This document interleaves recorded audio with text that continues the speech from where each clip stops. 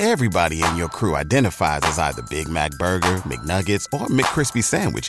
But you're the Filet-O-Fish Sandwich all day.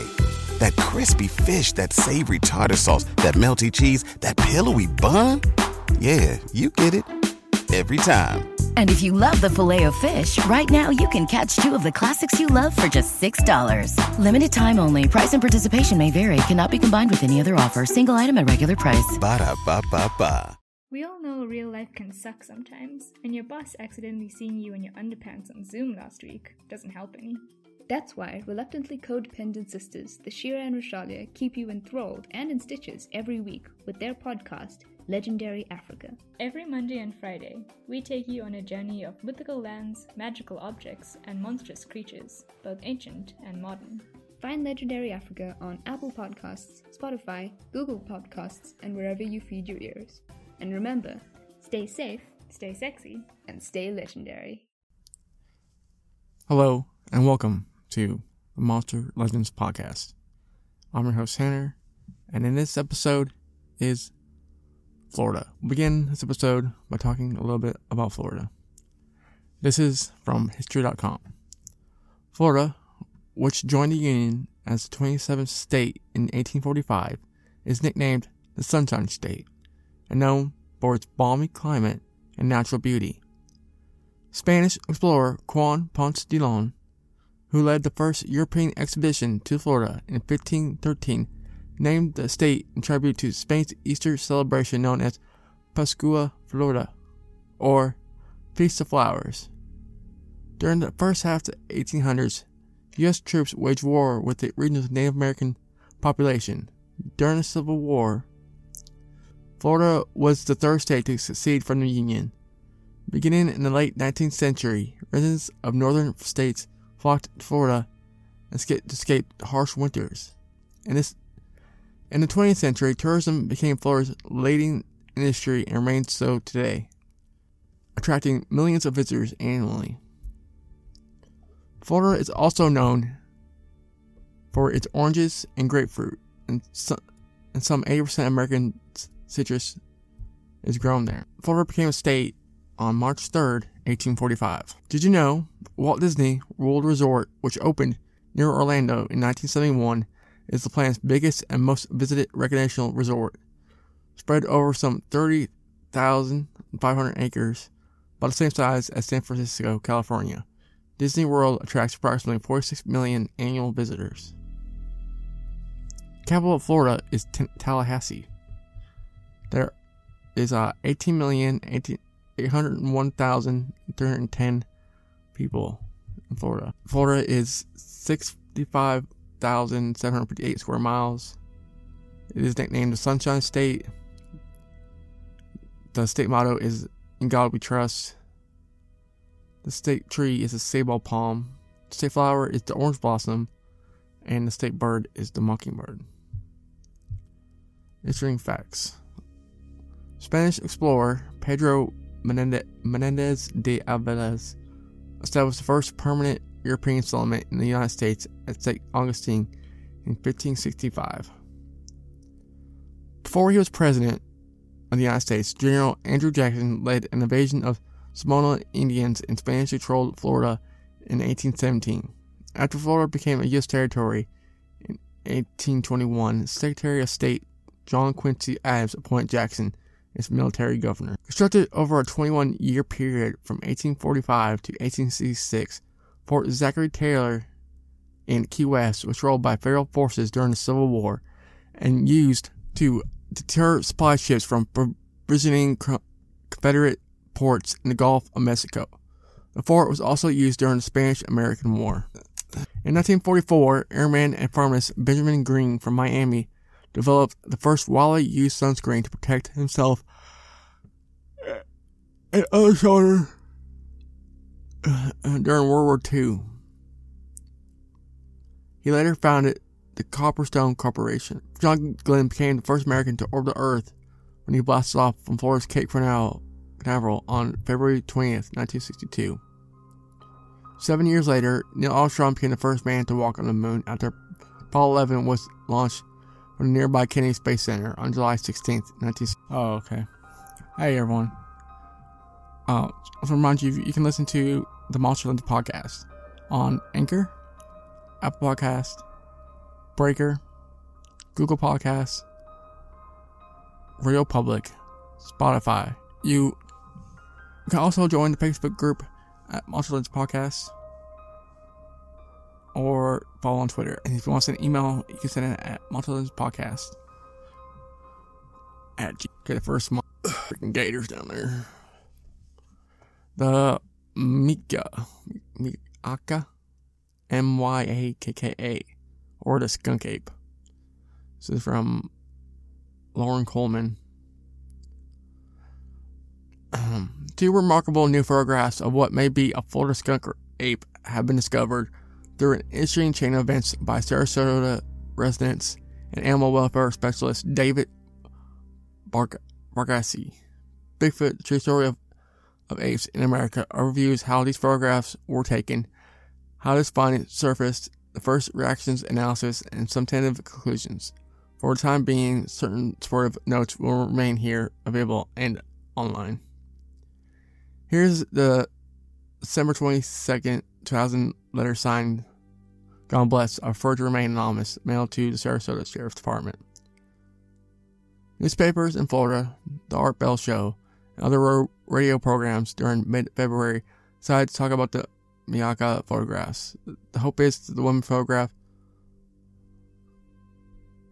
photographer will be identified. In the meantime, meaningful analysis of the eye shine, the pupil diameter, the detention, the tongue, hair color, exhibit behavior of the parent primate is.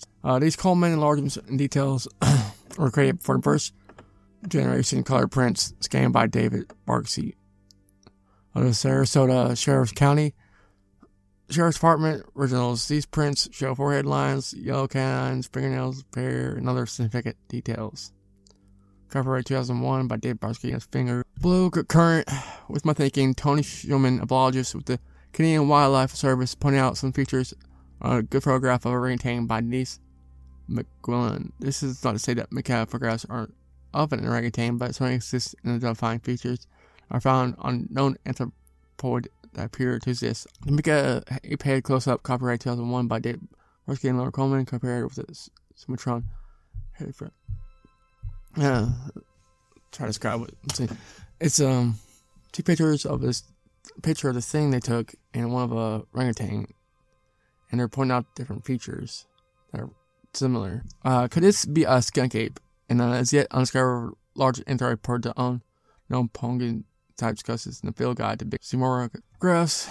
A really more on strip skunk ape and related anthropoid reports have failed and let book. Her fallen leads attempt to discover this photograph. It's been nearly 9 months and there's been no appearance of the Myakka skunk ape, at least no official reports. This past February, newspapers throughout the Southeast caused a supernatural frenzy when the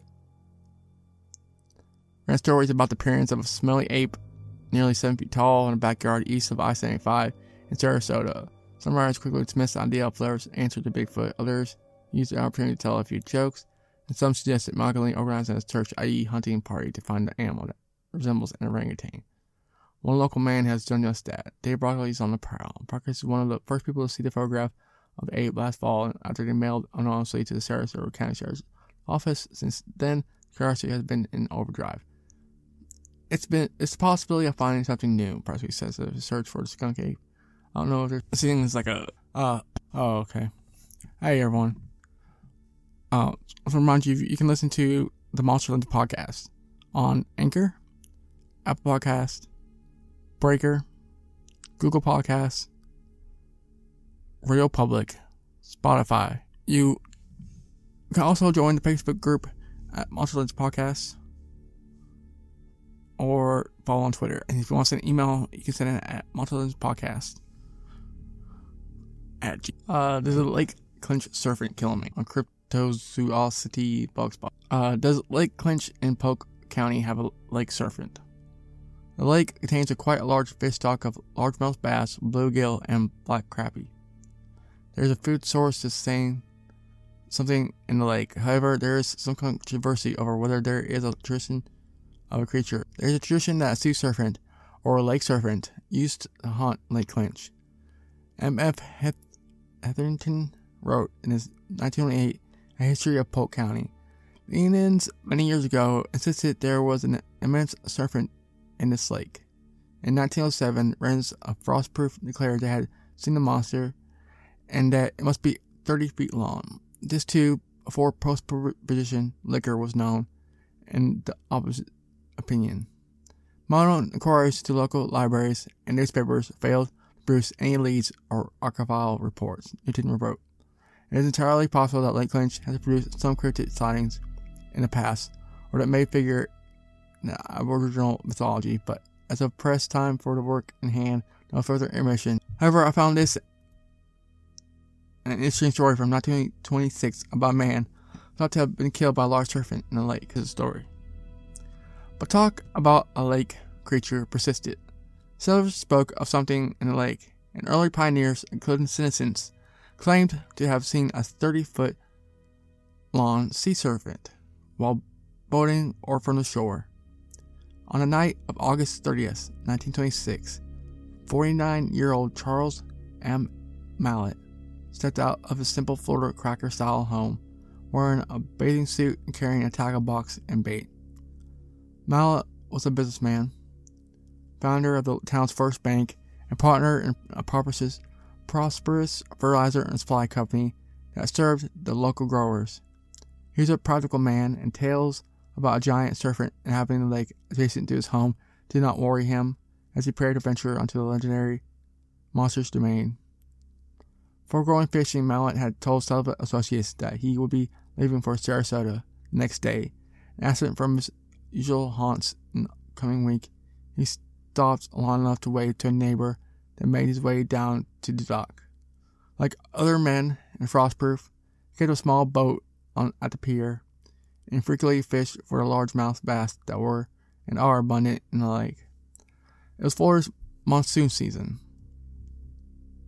There had been in the lake, and there had been heavy rain this afternoon, but now it was clear skies as Mallett boarded his boat and headed out onto a smooth, dark water. 3 days later, on Thursday morning, G.D. Moore cast a fishing line into Lake Clinch from the eastern shore. While reeling it in, he snagged something big, a human body. The features were so mangled, that given the condition, it might have remained unidentified. The name faintly engraved on the inside of the band was Charles M. Mallett. To confirm the identity, a person was dispatched from his trip. One of Mallett's employees discovered the door to Cracker's house unlocked, and Mallett's personal effects in a suitcase awaiting his return from the lake. There was no doubt that the body was that of Charles Mercer Mallett. But what happened out on the Lake Clinch?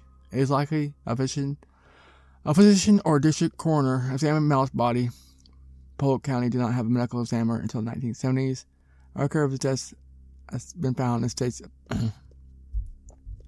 So did Mallett meet the serpent out of the lake? Local stories would have,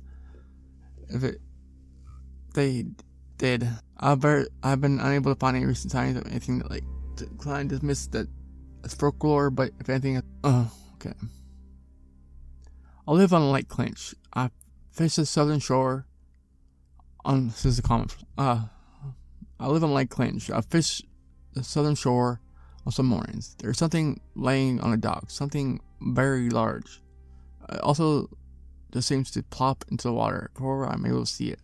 Then at certain times, in the early hours, what looks to be a turtle's head, but about a foot in diameter, but only the southern shore that I'm aware of. 2 to 4 mornings per week between 3 to 5 a.m. I'm right on the water, so I'm always viewing the lake. I wouldn't live any place else in Florida. Highest point in Florida is also right down the road. Oh, okay. Hey, everyone. To remind you, you can listen to the Monsterlands podcast on Anchor, Apple Podcast, Breaker, Google Podcasts, Radio Public, Spotify. You can also join the Facebook group at Monsterlands Podcast or follow on Twitter. And if you want to send an email, you can send it at monsterlandspodcast @. Next up is the Monk Monster. This article is from Cryptopedia.us by Rob Morphy, published February 10th, 2010. The mysterious serpentine creature was captured by shocked eyewitnesses on a videotape as it slithered just beneath the surface of Florida's Lake Worth Lagoon. Once this strange footage was unleashed, it created one of the most intense monster frenzies in U.S. history. In late August of 2009, Greg Reynolds and Dan Serrano, representatives of Lagoon Keepers, a non-profit organization that paints and cleans the Palm Beach County waterways, were sent to cover what they believed to be a log from the Lake Worth Lagoon. But when they arrived on the site, they realized that what was actually in the water was something infinitely more bizarre, not to mention alive. Reynolds said he and Serrano tried to catch up to it, but that every time they would get within 10 feet of the creature, it dove, resulting in the name the elusive muck monster. Serrano commented in the strange sighting. I didn't know what it was. I was like, hey, look, and we moved over and saw it. It was different. Very different. It was an unusual wake. We saw it move along, creating some deep ripples, then it just dipped deeper underwater. Reynolds, who shot the video of what he believes to be a sea monster, uploaded the footage onto his company website. Within days, these unexplained images went viral, and it was long before the legend of the now notorious muck monster was born. Reynolds describes the encounter to the local news station. Channel marker 10 is the first time we saw the unknown creature. I hurled out and said, "What is that?" We followed it. Start talking video. It's not a shark or manatee. Sharks would have their fins above the water. It's something much different. The video soon became a worldwide sensation that was covered by major news groups, including NBC and Fox. And the muck monster even became enshrined in television history as a topic of one of David Letterman's lauded top 10 lists. Reynolds described monsters' shockingly swift ascension to the public eye. The phone keeps ringing. It showed up on CNN, Coast to Coast Radio, 95.5 Wild Morning Show, K-Rock out of FT Myers. It's everywhere. Just do a search on muck monster and it comes up on every corner of the world. Of course, with quick frames comes the promise of even quicker money, and it would seem that it's a bandwagon that the entire community is jumping on. City Commissioner William Moss, reacting to the fact that the video site had received over 4 million hits on their tourism website, secured enough support to install a telescope near where the monster has been spotted. These claims is just the beginning of a campaign to notice entice tourists to the area to what he believes is their Prineville town mascot. We're going to have a naming contest. We'll also have a feeding station, which will have a fish pellets. I think it's prehistoric personality. A lot of other people agree with me. Reynolds himself is trying to turn this publicity into more funding for this non-profit community by selling t-shirts that read, "I'm not the muck monster," but he insists all proceeds will go to helping the lagoon keepers maintain our beautiful waters. Of course, other independent entrepreneurs have also gotten in on the act. The film does not stop while the eyewitnesses or city officials at the local tiki bar Seagirl is now serving a muck monster special, which is a lightly sauteed muck monster served over the rice with caper, lemon pepper sauce with a little sauteed spinach. For those who appetites steer towards that AstroTurf, there's the muck monster cocktail, which upon request, but bartenders will serve with a completely muck monster dance. Okay. What's all this ringamole? It's a little wonder that legitimate crypto investors are trading the muck monster wars very carefully. While this post-encounter marketing buzzan no way invalidates initial sightings, it's very difficult to see past such a crassly commercial feeding frenzy to find the science that may lie beneath. To try and understand what this creature may be, one must look at the history of the lagoon. The body of water that is now known as the Lake Worth Lagoon was in the mid-1800s a freshwater lake, which derived of all its run by ground seepage from Everglades, one of the reputed home of the skunk ape. In 1866, a settler named Lane allegedly dug a channel between the lake and the ocean, and by 1877 the lake had been transformed to a saltwater lagoon. Is it possible that a sea serpent or other anomalous marine animal made its way through one of the lagoon's channels to find itself a home in its brackish filled waters? Florida Fish and Wildlife Conservation Commission marine biologist Thomas Renner scrutinized the video and claimed that he was baffled by the mystery. This appears to be one animal moving in direction nothing's breaking the surface. Typically dolphins break the surface. Sea turtles, manatee, large school of fish. If it were a shark at that level, you would see a fin. I can't definitely say what it is. I can't speculate, but we need more evidence to determine the identity of the Lake Worth muck monster.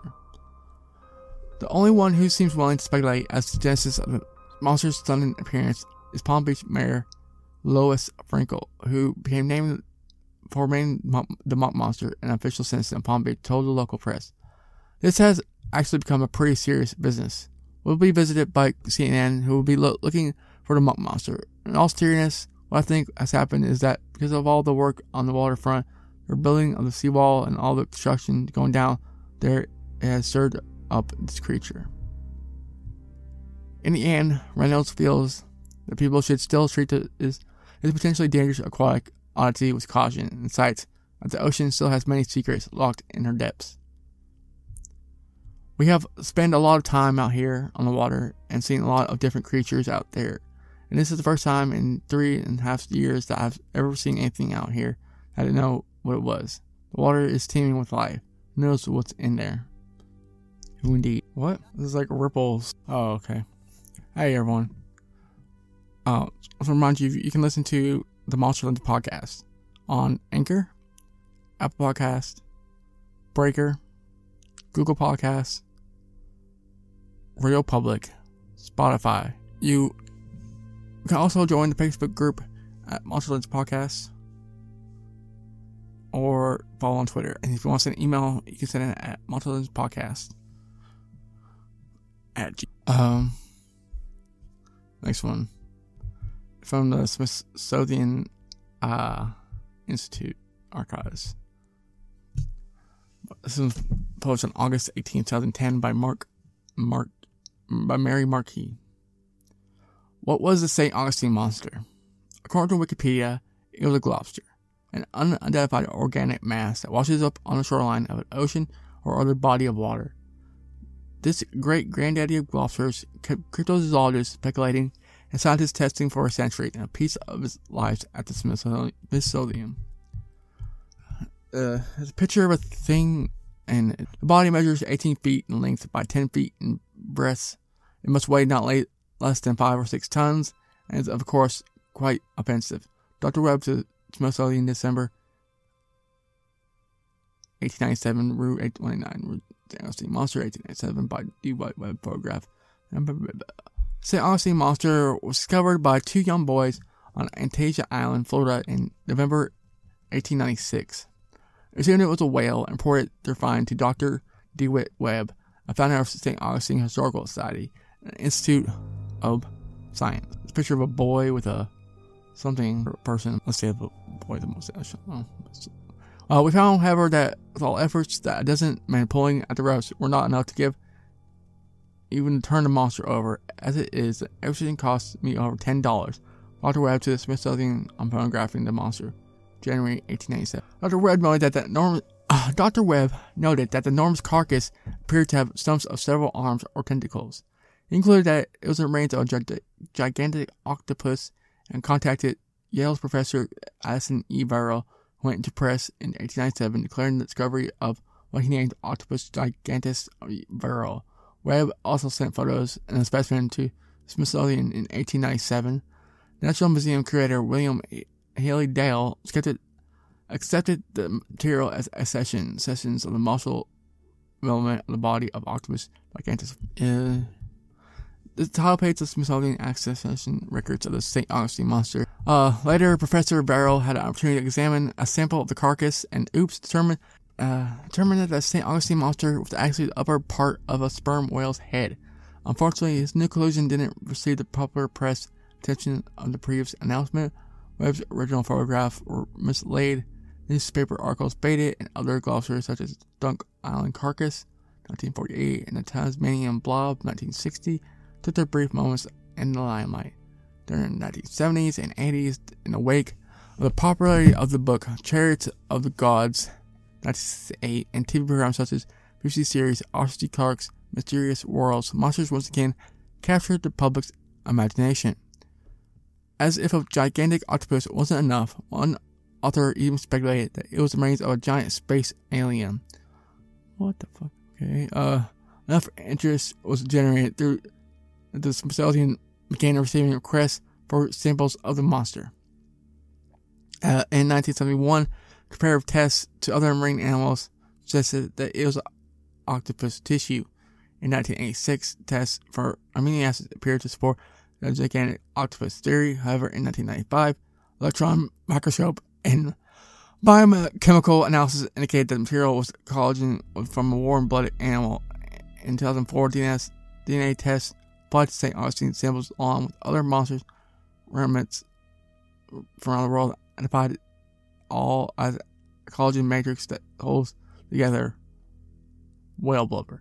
In slightly more than a century, science had confirmed what the two Augustine boys originally reported in 1886. The remains of a whale had washed up on Antasia Island. Richard Ellis, author of the 1994 book Monsters of the Sea, was quoted in the New York Times, "I'm crushed. It's a blow for people who will continue to want there to be a great scary monster out there. It may be the requiem for Blood Dome." Okay, identified at last, the Smithsonian famous monster reposes in collection and storage as the National Museum History Octopus gigantus tissue. Dr. Webb's own words about discovery are as Smithsonian Institute Archives in accordance memorandum of the Assistant Secretary of the U.S. National Museum record. The boys found his little whale, and the guy comes in. I think it's an octopus. Okay. About Christmas time, make some cookies. It's Christmas time, I make some cookies, you know.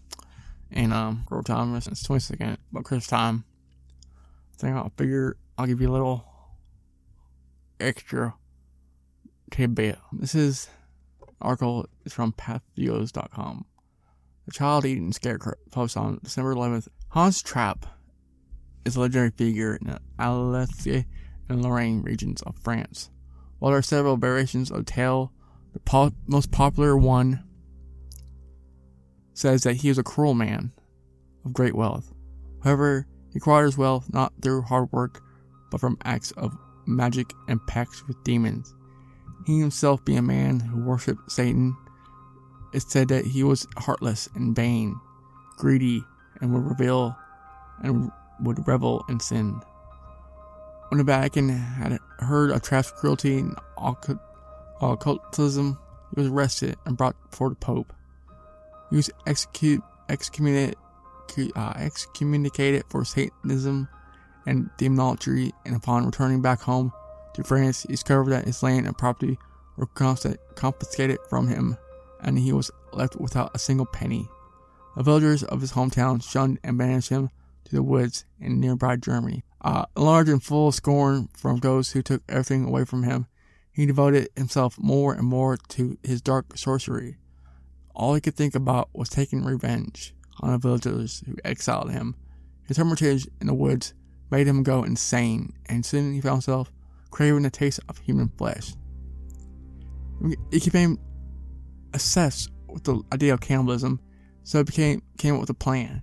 He would disguise himself as a scarecrow, wearing raggedy clothing and stuffing it with straw and sticks, and would wait in the fields for his prey to come by. One day, a very young shepherd boy came strolling through the field.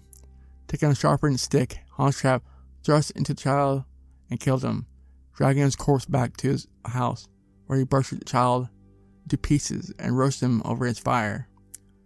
Just as he was about to take the first bite of the flesh he had craved so much, it is said that God struck him with lightning. Falling down, he hit his head and died. Parents of the northeastern region of France warned their children that every Christmas, Hans Trapp's spirit would come back dressed as a scarecrow with a hood to enact his revenge by abducting and all 8 children in the forest where they were never seen again. The legend of Hans Trapp seems to originate from the real life of Hans von Trotha, who was born in 1450 and died in 1503. Hans von Trotha was a knight who was entrusted with 2 castles in the Palestine territory, which included territories of both France and Germany. He had a dispute with an abbot over property and possessions in one of the castles that he was given, which is supposedly originally the monastery's possession that the abbot refused to give them up. So Hans von Trotha created a dam which stopped the water supply of the village below. The abbot complained and he finally tore down the dam, which flooded the village below and caused a massive economic damage. Hans von Trotha began attacking the abbot, and when the emperor couldn't persuade Hans von Trotha to stop, the abbot went to the Vatican. The Pope summoned Hans von Trotha to be questioned about his loyalty to the church. He declined the visit instead writing a letter accusing the Pope of immorality. In response, he was excommunicated and had an imperial ban upon him by the emperor shortly after his excommunication. He died 2 years later of natural causes. Rigo de Alexander VI, original Spanish name in full, Rigo de Bacora. Rigo was born to Spanish branch of the prominent and powerful Borgia family. Despite the shadow of Gethsemane, the shadow. Okay. Merry Christmas. Happy holidays.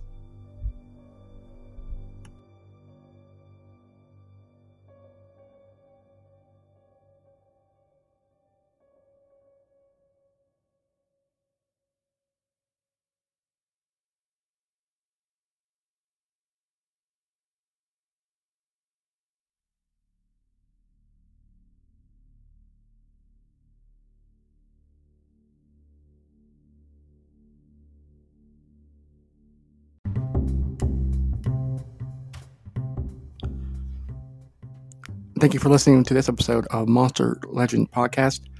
Or to find more information about Monster Legend Podcast, go to monsterlegendpodcast.com or anchor.fm/Monster Legend Podcast. There you can find all episodes and platforms on which the podcast is on, which you can subscribe to. You also can email me with questions that will be answered on the show. Thank you.